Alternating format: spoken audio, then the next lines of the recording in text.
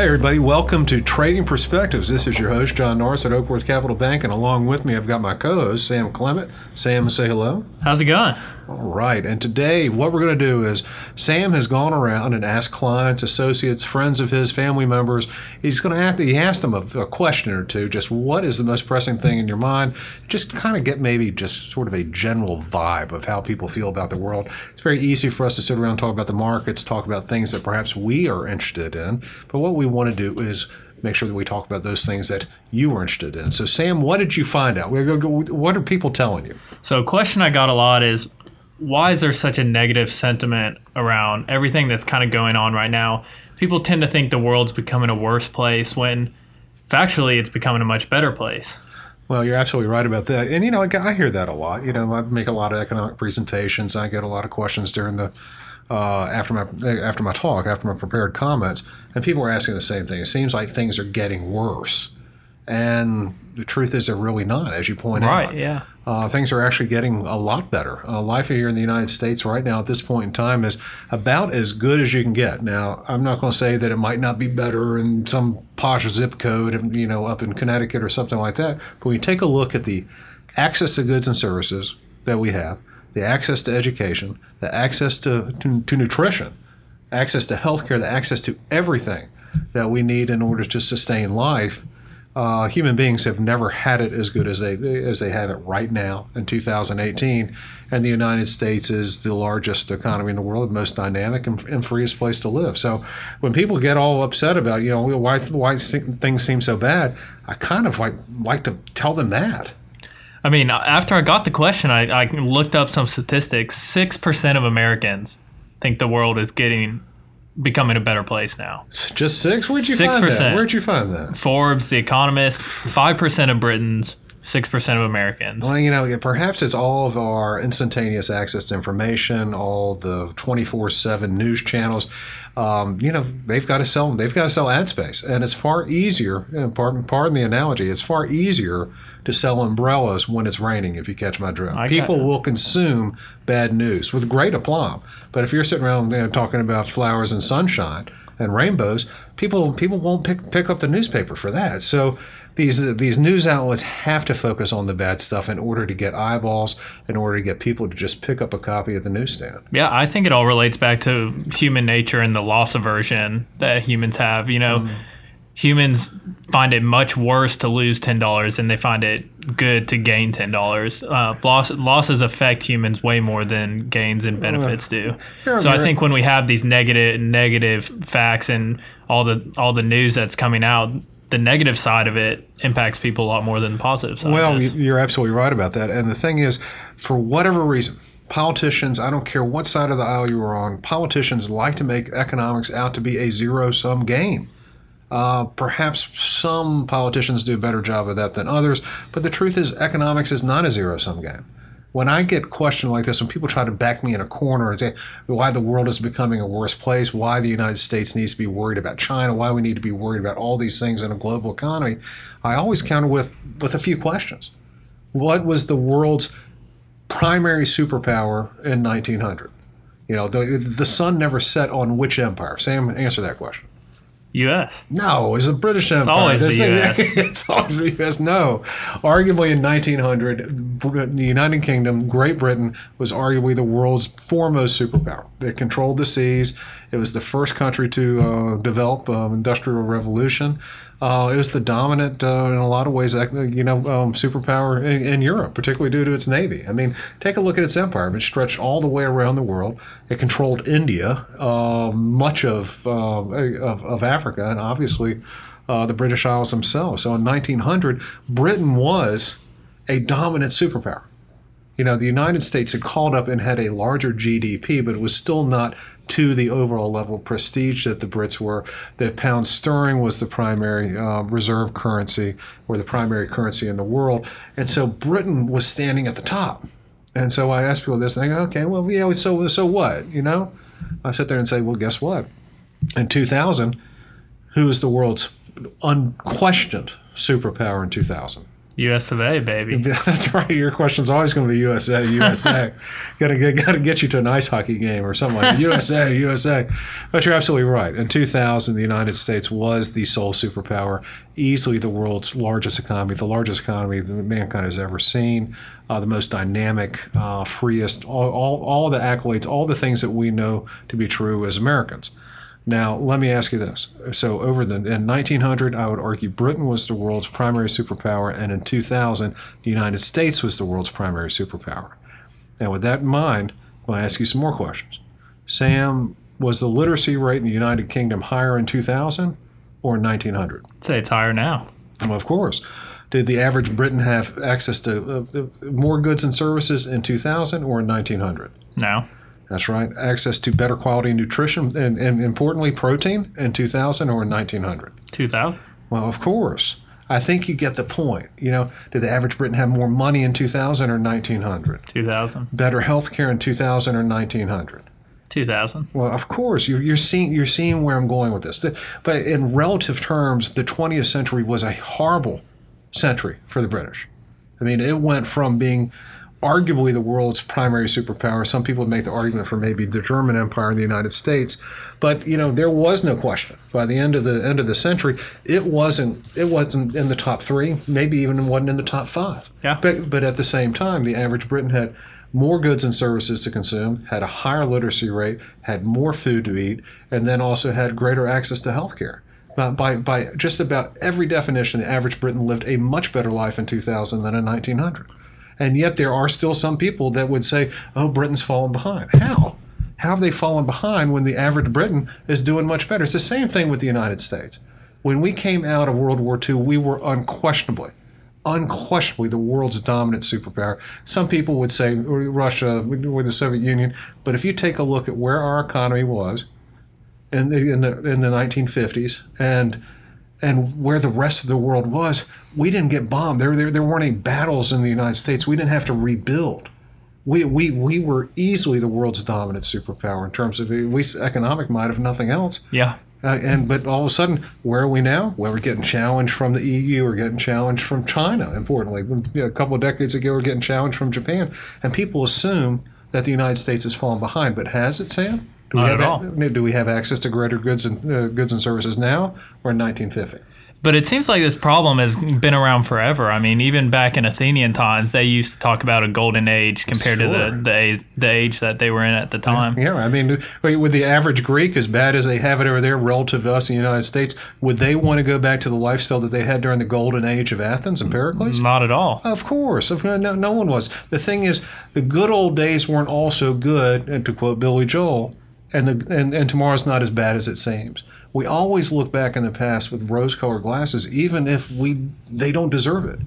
Right now, here in the United States, the technology is awesome.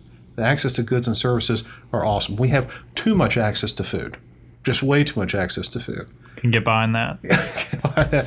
and no matter who I talk to, and people say, "Oh, we got to make America great again." "Oh, we got to do this, that, and the other thing." America has always been great. And when people say, well, and when I ask people, when was America truly the greatest, they go, in the 50s and 60s. And I ask them, do you want to go back? And no one ever has said yes to me on that. So when people say, why is America slipping and why the day is so dark? I'm going, compared to what? Compare back to this age when you don't want to go back? What do you think about when people bring up statistics like the Gini index and income inequality? Well, there is a lot of truth to that. And the Gini index is... measure for those of you listening at home aren't familiar with it, is a measure of calculating income inequality throughout an economy, and ours has been increasing over the last several decades. It's obviously not good, but then again, we have to focus on whether or not economics is a zero-sum game or is it a growing pie. And that's more important. We can have income inequality in an economy that's growing rapidly, and everyone's better off. Yeah. So it's not necessarily shrinking income inequality that we need to be worried about. What we need to be worried about is increasing income across the board. Now, with that being said, what we want to make sure happens is everyone has access to good education and good training, and that is the best way of reducing income inequality, is making sure that your citizens have all marketable skills. And this is where I would say the United States needs to pick up its game a little bit. And I've made no secret of the fact that we need to do a better job training our kids and training our workers for the economy that is, as opposed to the economy that was. Yeah, I think talking about the pie being a growing one is a big thing, especially with something like the Gini Index, because you look at the countries that are the most equal as in terms of income. None of those are countries that I would want to live in. I mean, it sounds like from what you said earlier, it sounds like you wouldn't want to live anywhere else because USA, Yeah, I think. Always. Without a doubt. Now and forever. I would be what I'm more concerned with is HDI as opposed to income inequality, and that's Human Development Index, and the United States still scores very highly on that. I really take issue with the fact that sometimes people want to compare us to Europe, compare us to this, compare us to that. Those aren't our comparisons. The United States should compare itself not necessarily to what other people are doing, but what it could do itself. And that's where I think maybe we've fallen behind a little bit. If anyone wants to argue that the United States has fallen behind, it's not that we've fallen behind against the rest of the world. We've fallen behind on the promise that the United States is. And we do need to do a better job of making sure that other people have at least a greater opportunity to live the American dream. What areas specifically do you think we're falling behind the most in? In public education. I think we are not doing a very good job. Math and sciences specifically. I mean, the PISA scores will tell you what you need to know. We are falling behind the OECD average in terms of international test scores. Well behind it, and that's where we need to pick it up. Now, don't get me wrong. There are countries out there that where some of the students score extremely well in these international tests, but there's not an entrepreneurial bone in any of their bodies, and their economy doesn't really benefit from it. Where the United States still is by far and away the world's leader in terms of major significant economies is an entrepreneurship. So, but even so, would love to see a lot of those test scores up because they are indicative of the overall quality of education from STEM to STEM. Yeah. So that is where I think we are falling behind the most in making sure that our students are prepared, again, for the economy that is, not the economy that was. And I've made no secret of it. We are in a very highly competitive global economy. It's the 21st century. It's knowledge-based. And, we don't have to be as cheap as the rest of the world. We just simply don't. We just need to be more productive than the rest of the world is cheap. And so what I would like to see is greater emphasis on training, greater emphasis on technology. And let's face it, not everyone has to go to college. It's okay. We need training, and we need more craftsmen. We need more people that have a skill. Trade schools are extremely underutilized right now. Without a doubt. So that's where we're falling behind, if we are falling behind. When you see people in these different trades go in and make more money than people that come out of college with a degree that's worthless. Well, we have told everyone for years that the key to economic success is actually having a college degree, and that's always been kind of the case. However, you took Econ 101. What happens when the supply of something goes up faster than the demand for it? Price. Yeah. What happens to the price when the supply goes up faster than demand? Goes down. That's right. So what happens if we increase the supply of college graduates faster than the economy's demand for them? Not going to be getting paid. That's right. So the college degree doesn't go up as much. Matter of fact, the value of a college degree goes down. So we are dumping all this money into people getting college degrees that are only going to become, more worthless as we graduate more people. Well, not even about supply and demand. Well, I guess it is, but some of these degrees that there's virtually no demand for. I mean, you see people, I'm not going to dive down into the specifics about some of them, but... Come on, my daughter's a musical theater major. Come on. I think we're on the same page that some degrees, there's not a high level of demand for them. There's not a high level of demand for them, but I will tell you this, Sam, and part of the reason why I enjoyed having you come on to our staff is it wasn't necessarily that you knew what a basis point was. It wasn't necessarily that you knew how to calculate duration or any of those good things that you learned in college. I can teach a lot of those things. I can teach a young person those things. What I can't teach is drive, and what I can't teach is fortitude, and what I can't teach is work ethic. So what I want to see more out of kids coming out of college isn't necessarily the majors, whether or not the majors are worthwhile. I want to see what they did with their time when they're in college. And I've told young people this. The world needs another C average business major like it needs a hole in the head. Yeah. So I'm not necessarily impressed by some resume that comes down the pike. Some kid that has a C in business at some school, but he's got an A in beer drinking. I don't want to see that.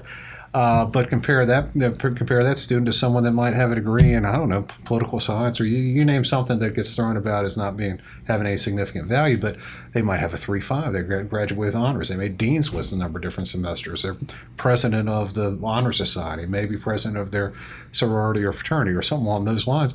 That's a resume that's attractive. Yeah. So what I want to see is what the student, what the young person did in school with their time, and whether or not they had the gumption, or whether or not they just wasted everyone's time and money. Yeah, I guess that's some of the value in those trade schools, is the people that are going to those are really valuing a certain specific skill. And that's been my experience. So kids that are coming out of trade school, they went there because they wanted to have Right. You don't see many people going to a trade school because that's just what they were going to do. No, without a doubt. You kind of know that's what you want to do before you decide to jump in on a trade school. It sounds like if we're supposed to be trading perspectives, it sounds like we've got a lot of similar perspectives.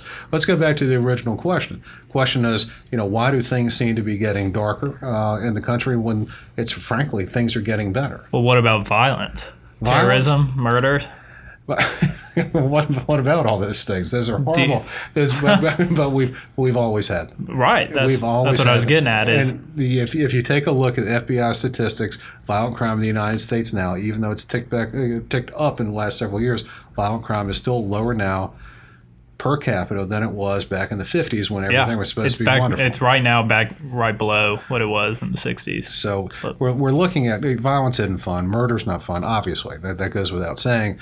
But when you take a look at just the cold, hard data, take a look at history, take a look at just mankind in general, I still come back to the conclusion that we live in a wonderful time in human history.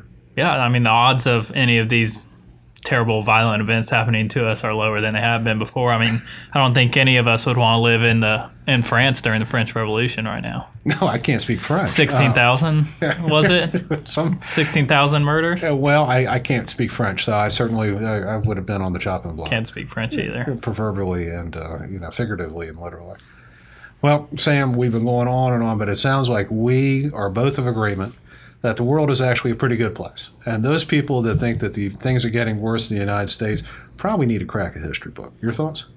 Right there with you. Well, that's kind of funny because history is one of those degrees that you were talking about.